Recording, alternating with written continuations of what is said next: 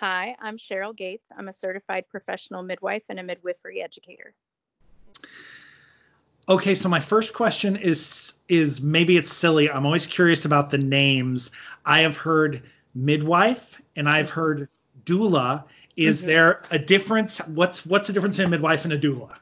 So, a doula is someone who gives you labor support. They love on you, they bring you food, they rub your back, they hold your hand, they encourage you, they give you ideas about ways to make your labor better.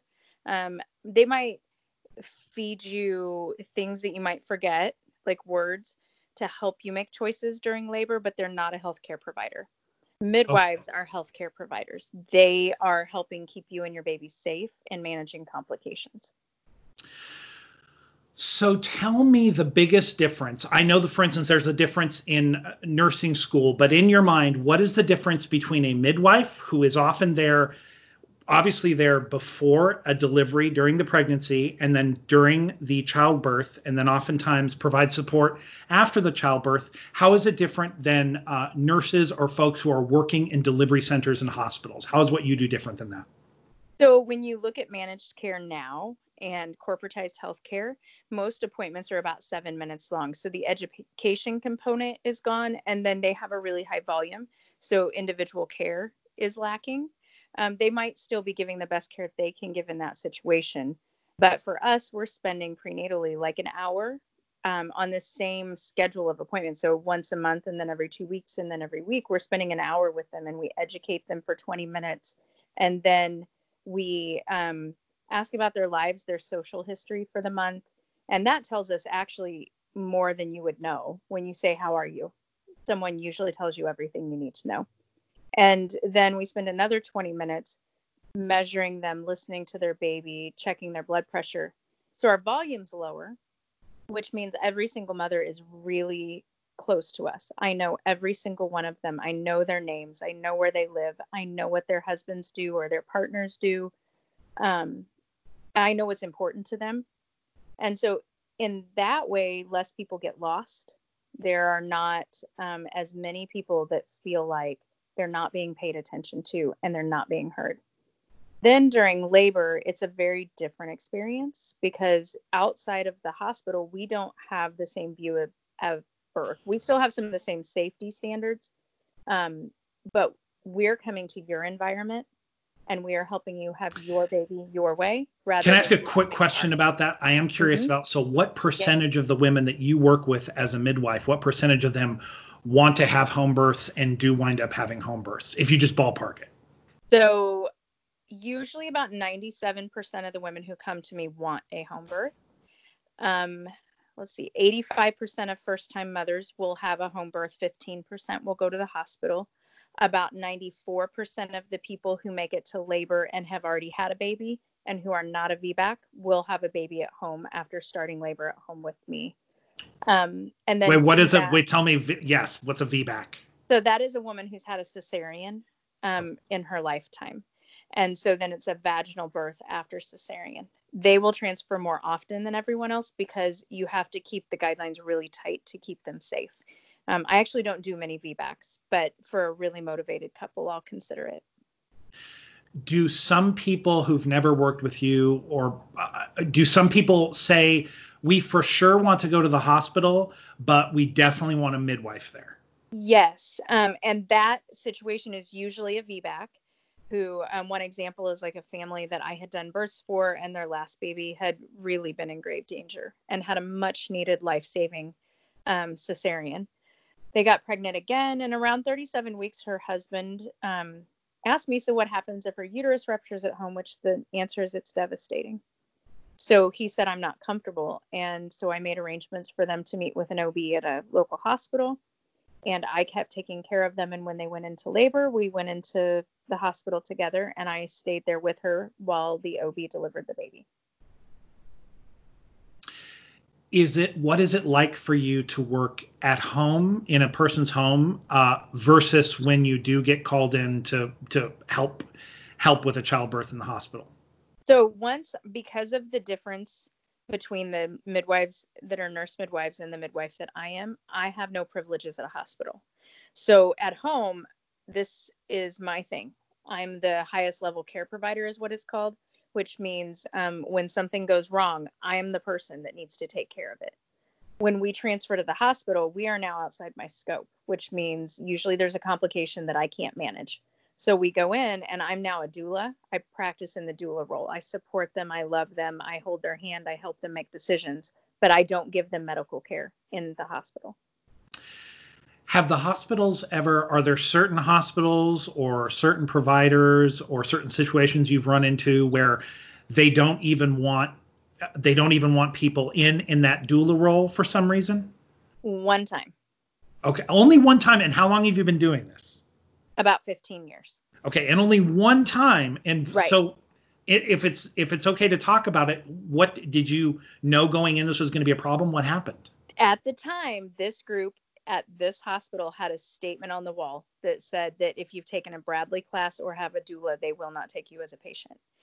And they are no longer at that hospital, but it was a known thing. And ACOG, it's their body that kind of talks to them and tells them what their standards should be and how they, what do we call it? Wait, what is that? It's like the ACOG, what is ACOG? American College of Obstetricians and Gynecologists. Got they it. say a doula should be allowed. A doula should be with the mother. So even they say the doula should be allowed in. This particular group wasn't having it. And so I sat in the waiting room. Okay. Did they allow, was it normal practice? They still allowed if there was a spouse, did they allow the spouse or the partner to come in? Mm-hmm. Yeah. Okay. And the hospital that I transfer to most, I don't count as a doula. I count as a healthcare provider. I don't give healthcare, but they don't count me in the number of people in the room. Okay. What does it feel like as you ramp up a relationship with a new expectant mother and then delivery and out, what does this whole process feel like? It's a long process coming in, a long process going out. I don't know. What does it feel like to you? Well, about half or more of my families are ones we've already had babies together. So that is a really unique, deep relationship when you have helped them have child after child together. Yeah. The new ones, it's interesting because you kind of have to learn your audience.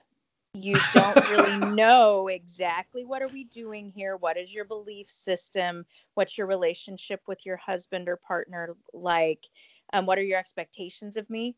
Some of the ones that are the most disorienting for me come from the hospital previously, and they don't expect much from me. And I'm always like, you all right? I mean, you haven't called me in like 6 weeks. And they're like, no, I was fine. I just didn't need you. And I'm like, that's so weird. Okay. In those cases, do they ever say, maybe on the exit interview version, do you ever find out what were your expectations of what I would do as a midwife? I literally made a handout several years ago that they're required to fill out during their pregnancy that asks them, what are you most excited about? What are you most afraid of? What do you expect from me? Are you getting what you need from me? What else could I do that would help you? Because I needed to know. Even people we've had babies together, their life may have changed. And so if something was different this time, I can't tailor my care if they don't talk to me and they didn't know to talk to me about it. Are some of your mothers that you've done multiple births with, are they really worried the first time, and then once they've done it, they just don't reach out to you as much because they just feel better and they feel more confident? First time moms are a very different investment. Okay. Yes. Just imagine your first baby, how you didn't know how to change a diaper. You didn't know if the baby was okay. You didn't everything. They need to know everything. And their labors are typically more than twice as long or at least twice as long as somebody who's had a baby. So it's lots of support. But if you build that base. Is it mostly on the way in, or as you've talked about changing diapers and stuff, is there support on the way out, or is it sort of just a mix of both in those cases? Well, it's both. And we do more on the postpartum side and the newborn side than the hospital does. And so we're already investing more time in people. I feel like a lot of what you're talking about, the preparation, the emotional and logistical preparation going in, and then the birth and the way out, I feel like normally this is a situation for people that don't have midwives and doulas and don't have a lot of help from healthcare providers, or they're going to get this from their mothers and their Yes. grandmothers and their Right. best friends. That's what they So, should be getting. But those okay. are traumatized generations. Think about it. If you watch the movie The Business of Being Born, it kind of details how the transition from midwifery care to hospital care in the 20s and 30s, like women went through twilight sleep where they were given sedatives, and there are videos of them laying in bed in labor, screaming, crying alone, but sedated. So they had no memory of their babies coming out. And so we've worked our way. Modern obstetrics is way better. I mean, even in the 70s, the women were strapped to the bed. And so when you're looking for support for your mom to tell you how her normal labor went, Right. you might be getting it from a woman who's been traumatized or didn't have a good labor. There's that. And Okay. they weren't even allowed to have their husbands in, so they don't know what labor support looks like. Because when they went in, their entire support system was forced to stay outside and they were Correct. planted in the room. Correct. Yep. Is there a difference you have observed? What does it feel? How is it different to have a baby in your home versus having a baby in, let's say, your ideal home environment versus Mm-hmm. having a baby in an ideal hospital environment? So a wonderful birth center full of caring people, everything's top notch. To your impression, is there a big difference, or is it really so individual you can't say? Well, I could give you the difference in person rather than Okay. place. Yes. So when you take me to a hospital, I don't feel safe. I feel scared. I feel like a caged animal. Like I want them to please not touch me. Like, please just don't touch me. And when you take me home, even if I'm in pain, if everything's okay, it's like peace. After my brain injury, I checked out on the first day that I was with it enough to take out my IV and tell them I was leaving. I did, knowing that if I went home and something went wrong, I would not be in the right place to get help. And I can remember when I hit the bed, the relief that washed over me. I knew I was where I needed to be. There are other people, however, that if you put them in labor at home would be terrified. Okay. This doesn't feel safe to them. This is not the right place for them. And they get to the hospital, and there are good places to have your baby in the hospital.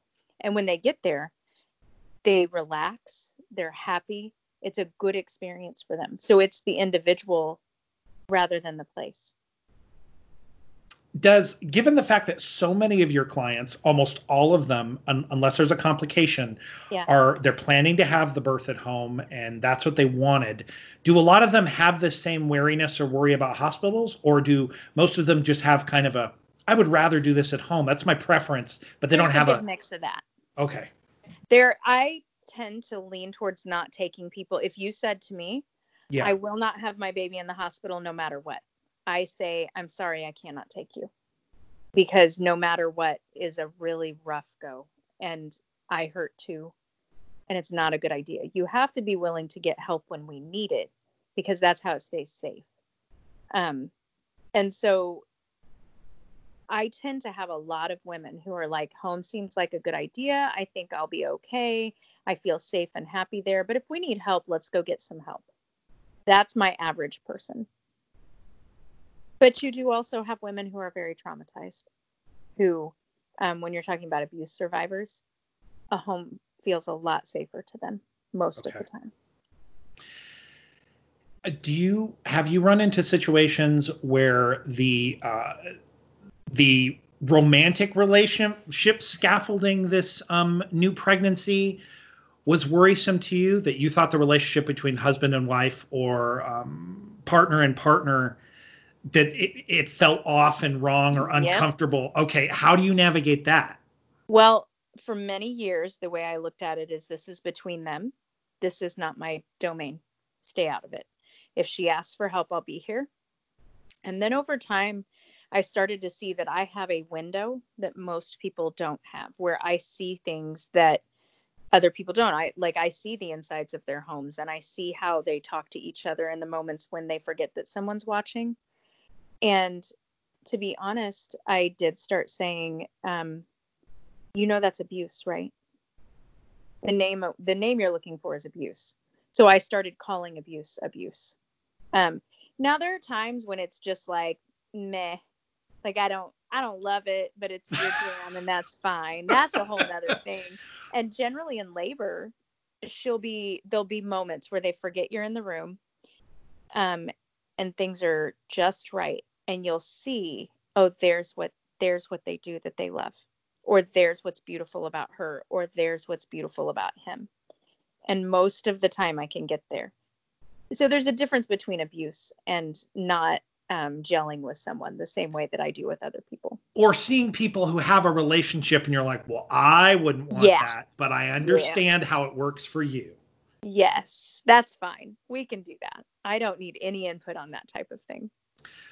What happens if someone is expecting twins or triplets, basically multiple babies? Is it still okay to have it at home? How do you navigate that? No. Okay, I've it's never not done okay. twins at home. I've had many, maybe five, right? So 5 sets of twins-ish.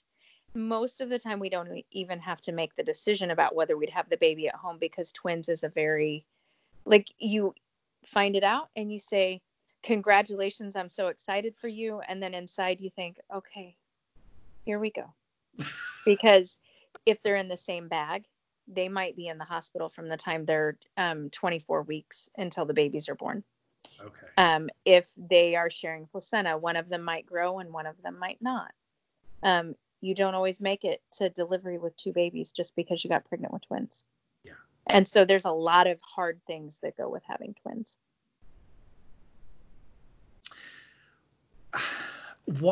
How did you get started doing this? You said you've been doing it for 15 years. Yes. What kicked this and made you think, this is something I would be good at, or something you're attracted to, or you're like, I have skills for this, I'm ready? So I have the personality for it. And I was an explorer, which is a Boy Scouts program, when I was 15 with ambulances.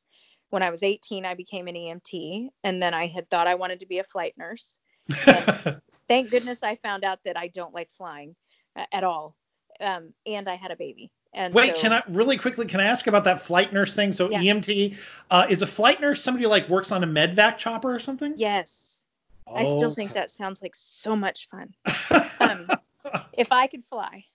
And so from there, I started, like, where am I going from here? And started doing some nursing school prerequisites. Actually, I was in paramedic school and then found out how much paramedics get paid. And at the time, it was in the 20s. And Yeah. I was like, that's not enough money to live on. And so decided, okay, I'd move into nursing. And then, let's see, it was many years before I got pregnant again. And when I did, I had seen an article in the Kansas City Star about my first midwife.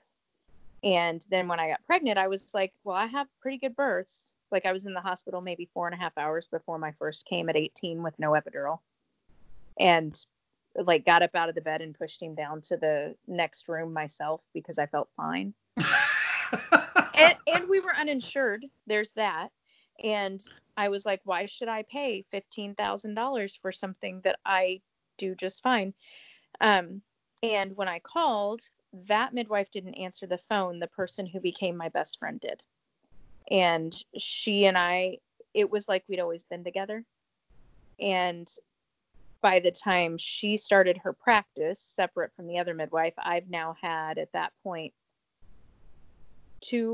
one baby in I don't know if it was legal or not, but a loft in the city market, and wasn't mine. So many years ago. And then the next one was at home. And shortly after that, my friend started her practice and said, you used to be an EMT. You've got this nursing credits. Why don't you come with me? And I did my first birth. And I was like, there it is. That's what I'm going to do. But I had already been accepted to William Jewell, to their nursing program, when I got pregnant with that baby, to start to be a certified nurse midwife. But when I found out about the collaborative practice agreement issue, that is still an issue in the Midwest, where I would not be able to do a home birth without a physician signing a piece of paper saying that he would take responsibility for it, I was like, So after that birth, is that like an added, if you want to become a nurse or nursing midwife, you have this added thing where you need to Yes. agree to this added. Oh, okay. Yes. And that is why on the coast now, they have independent practice, where if you have your master's, you can practice without a collaborative practice agreement. But the Midwest is always last. So, That does happen sometimes. There's mhm. maybe more innovation on the Yep, coasts. Yeah. correct. What about, you said, so I get it, there's a lot of skills that go into this, but it's interesting. So you had some nursing education, you had worked as an EMT, Mm-hmm. so you had some medical skills beyond the Yes, right, average person. right. You said you had the personality for it. I want to dig into that, but also like it's interesting, like you're like, well, I just sort of innately I can have these babies myself, and you're like, Yeah. well, there must be something there that means I can teach other people how to do this. That is a very interesting thinking to me. Well, how did that Well, thinking evolve? Like you're good at something, so you're like, I think I can teach other people how to do this. I grew up on a farm, a Okay. cattle farm, watching cows have babies. Like how I learned about sex was watching a couple of cows out in the field being like, "Oh, that looks awful. What is going? Oh dear God." Like that was my sex ed. Yes. And my grandfather's mother either died in childbirth or right after childbirth. Nobody's really clear about that. And then the baby also passed away. And my grandfather was kind of farmed out to an aunt. And so I grew up on this farm with him, listening to him say, doctors are awful. Doctors are awful. They killed my mother. You don't need that kind of care. We don't do those things. Oh. The extent of medical care that I saw him give himself was just not just no. And so I guess I just kind of grew up like women. What I was told about childbirth, which I Yeah. believe your mother's story is incredibly impactful, was we're good birthers. It hurts. And then the baby comes out and then you're fine. That is exactly what happened to me. And so it was like, it's cultural knowledge is what it is when you think about it. It's ancestral knowledge that was handed down. Wait, so tell me how that ancestral knowledge differs especially from maybe what you figure the average message for today's American woman before her first birth. What does she get? You were told that message. What message do you Mhm. think they get? Well, a lot of women get a very terrified mother or grandmother saying, Okay. um, I almost died. I almost died.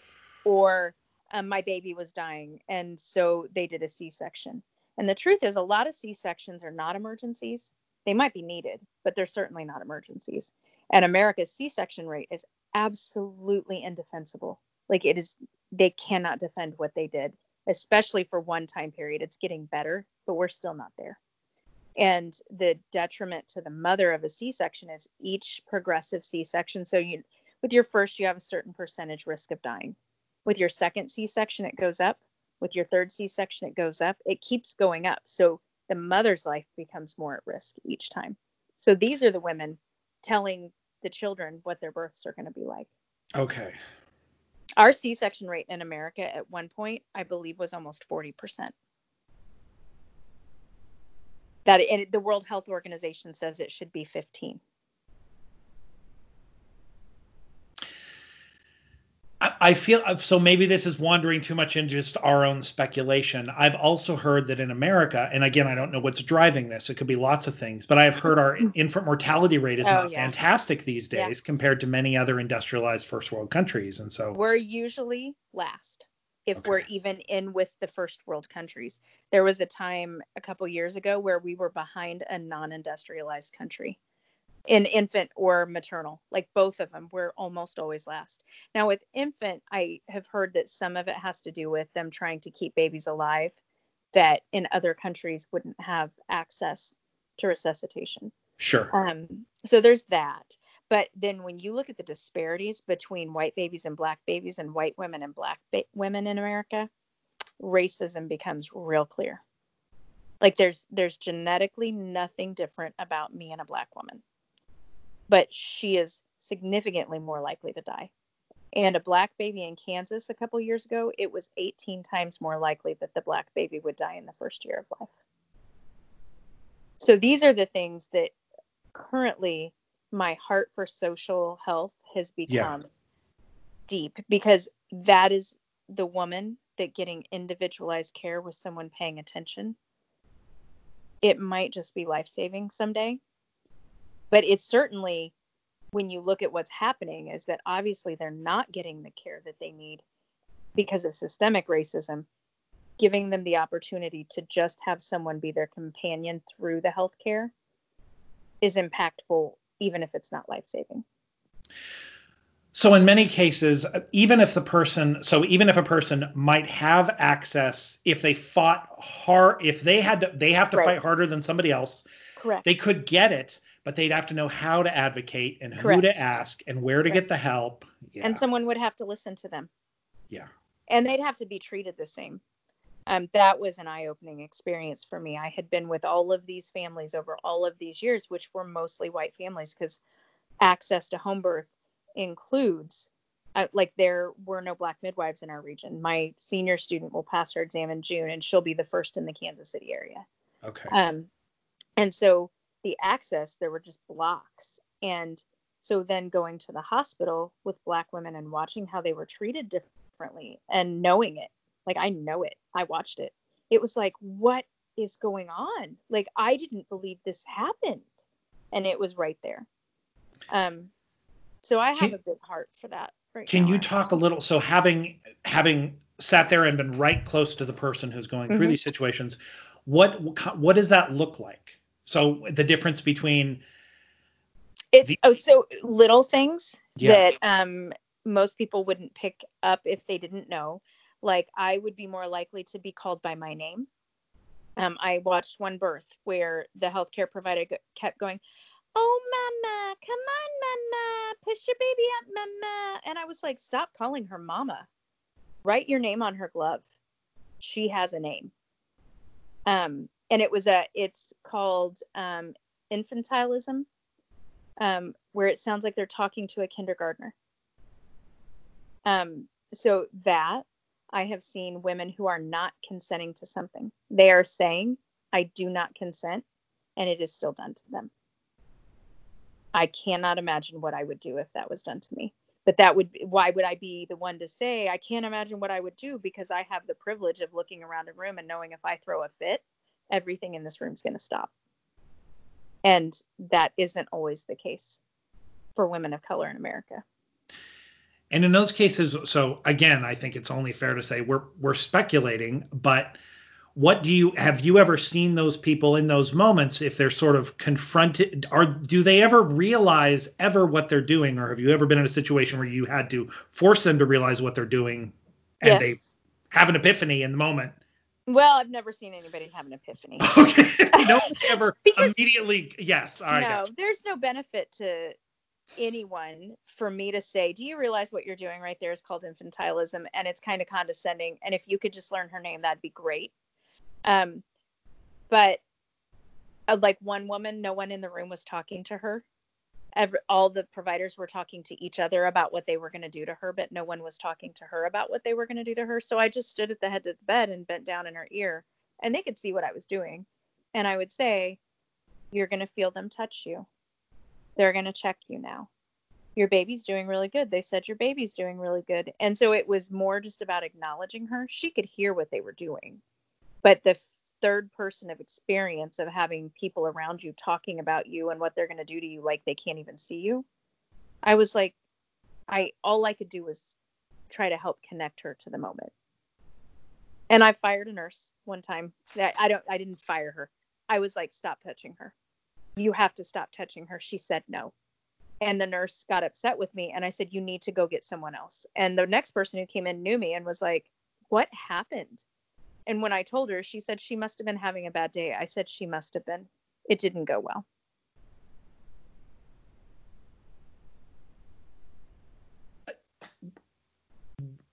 So this sounds like, I can imagine, we haven't talked about how grueling the work is, but this must be tiring and exhausting. I know you're good at it.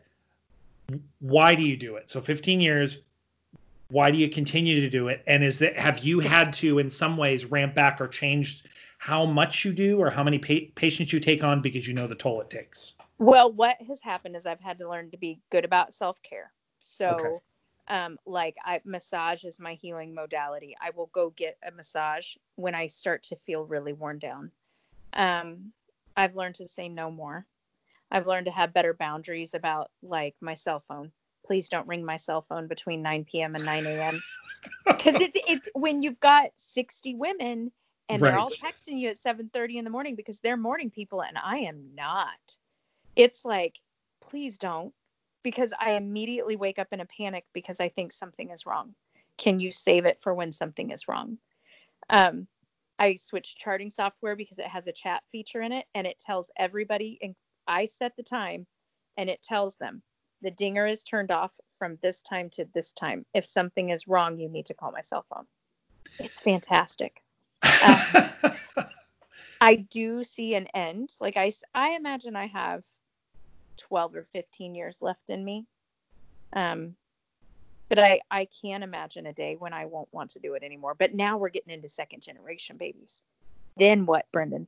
Like the baby that I helped be born is within years of asking me to help them have a baby. You know that's going to be a whole nother level of I can't say no to that. So I feel like there's an easy thing. I feel like this isn't true of all modern doctors, but many doctors now work in practices where, Yes. and I know OBGYN do this, Mm-hmm. these births could happen anytime. So Yeah. even though you have a particular doctor that you love, there's Yes. no guarantee that when you're going to give birth, that doctor's around. She may be busy with another birth, Correct. or she may be Yeah. on vacation. If she's on vacation, you just take whoever else is running in the practice. I know you are sort of more solo than the doc. You're kind of like Yes. you're a bit like a country doctor. There's A no little bit. alternative for the country Yes. doctor. Right. Correct. So how do you However, I've been manage that? working on this Okay. ever since my brain injury, when I was it, and then I was in the ICU and everybody had to figure out how to get into my charting software and the midwives came together and they took care of everybody until I could do it again. But it opened my eyes. Okay. I was like, this isn't sustainable. I need to, like today, I was baking and needed to leave for a birth. And I said to Kim, I need a day off. One full day where I know that I don't have to go anywhere so that I can just rest. And that hasn't happened for me in so long. So Kim is passing her exam in June. I'm speaking life to that. It is happening. And her and I are like peanut butter and jelly. And so while she will have her own practice, we will begin giving each other days off and backing each other up. And my best friend is who trained me, and she and I back each other up. And when everything is over, then I will have days off, supposedly. So I have a question about how you figured out, because it sounds like in your 15 years you figured out kind of where your limits were and you figured out Mm-hmm. maybe where your patient number limit. Yes. Is this just Yes. a case? Could you just pull your patient number limit down by a third or Yeah. down by okay? And so but this happens to lots of healthcare providers. I will say it. Mm-hmm. So I've worked with veterinarians. A lot of people have a hard time. What's the thing that just keeps you from cutting back by a third? I just want to take as many cases. Well, I do have months where, like April, I only had one person at the beginning of the month and one at the end and had backup planned, and everybody knew it. I was supposed to be taking my children to Colorado Yeah. and then going on a different trip. And then, like in July, I'll be going out of town. And so I've started just looking at certain months and being like, I'm going to take a break that month. There doesn't seem to be as many people coming. I'll just not take anybody else and go out of town for a little bit. Okay. It's good for me. It's so good to go somewhere. But you do not do the right now. Again, I feel like the people, if the healthcare providers or whoever is a person who has a service that other people need, Yeah. at some point, some people just make a decision. Well, I just feel like cutting back, so you just cut back. And it sounds Well, like that's you're not going to happen in COVID 2020. Like probably not. post-COVID world, yes. That sounds great. But right now, you look at these women and you're like, sure. What is one night's lost sleep when you're doing what you're having to do right now? So you've mentioned your traumatic brain injury a couple Mm-hmm. times. Yeah. Do you want to talk about that for a We few can minutes? if you want. It doesn't bother me. Well, just tell maybe in the way at which, because were you doing midwife work before you had your injury? Oh, yeah. Okay, so it sounds, yes, you had a busy practice. Other people Mm-hmm. had to take over and Yeah. manage it because you didn't have any. There was just no other. You were doing it as a totally solo thing. Right. How did you get the injury, and how did your life change after that? And how did that change the work you do? Well, I was roller skating with my children, Okay, and that I sounds was fun. skating backwards, and I passed out and got a skull fracture and a brain bleed. Oof. And it was a miraculous recovery that was still a lot of hard work. That first year was rough. And after that, the learning to say no, learning to have limits, learning to look at people and say, I might not be here. Like, I know that you're hiring me. There might be a backup midwife because maybe my children will be sick. Maybe I will be in the hospital. Things happen. So you have to be okay with me calling in the help I need when I need it. And that might be at this point in my life. I don't know if it's my age or that. It might be that if I've been up going on 48 hours, I need to call in someone so I can go home and sleep for 6 hours because I can't keep going at some point. I can't give good care if I force myself to keep going beyond a reasonable limit. So before your brain injury, were you still in the space? Were you still in that sort of, you just, at least, even if you didn't feel indestructible, you sort of lived your life like you were? I felt like I had to. The phrases Okay. I would have used would have been, I have to. Okay. And then having that taken away from you where you didn't get to make the choice to not be able to.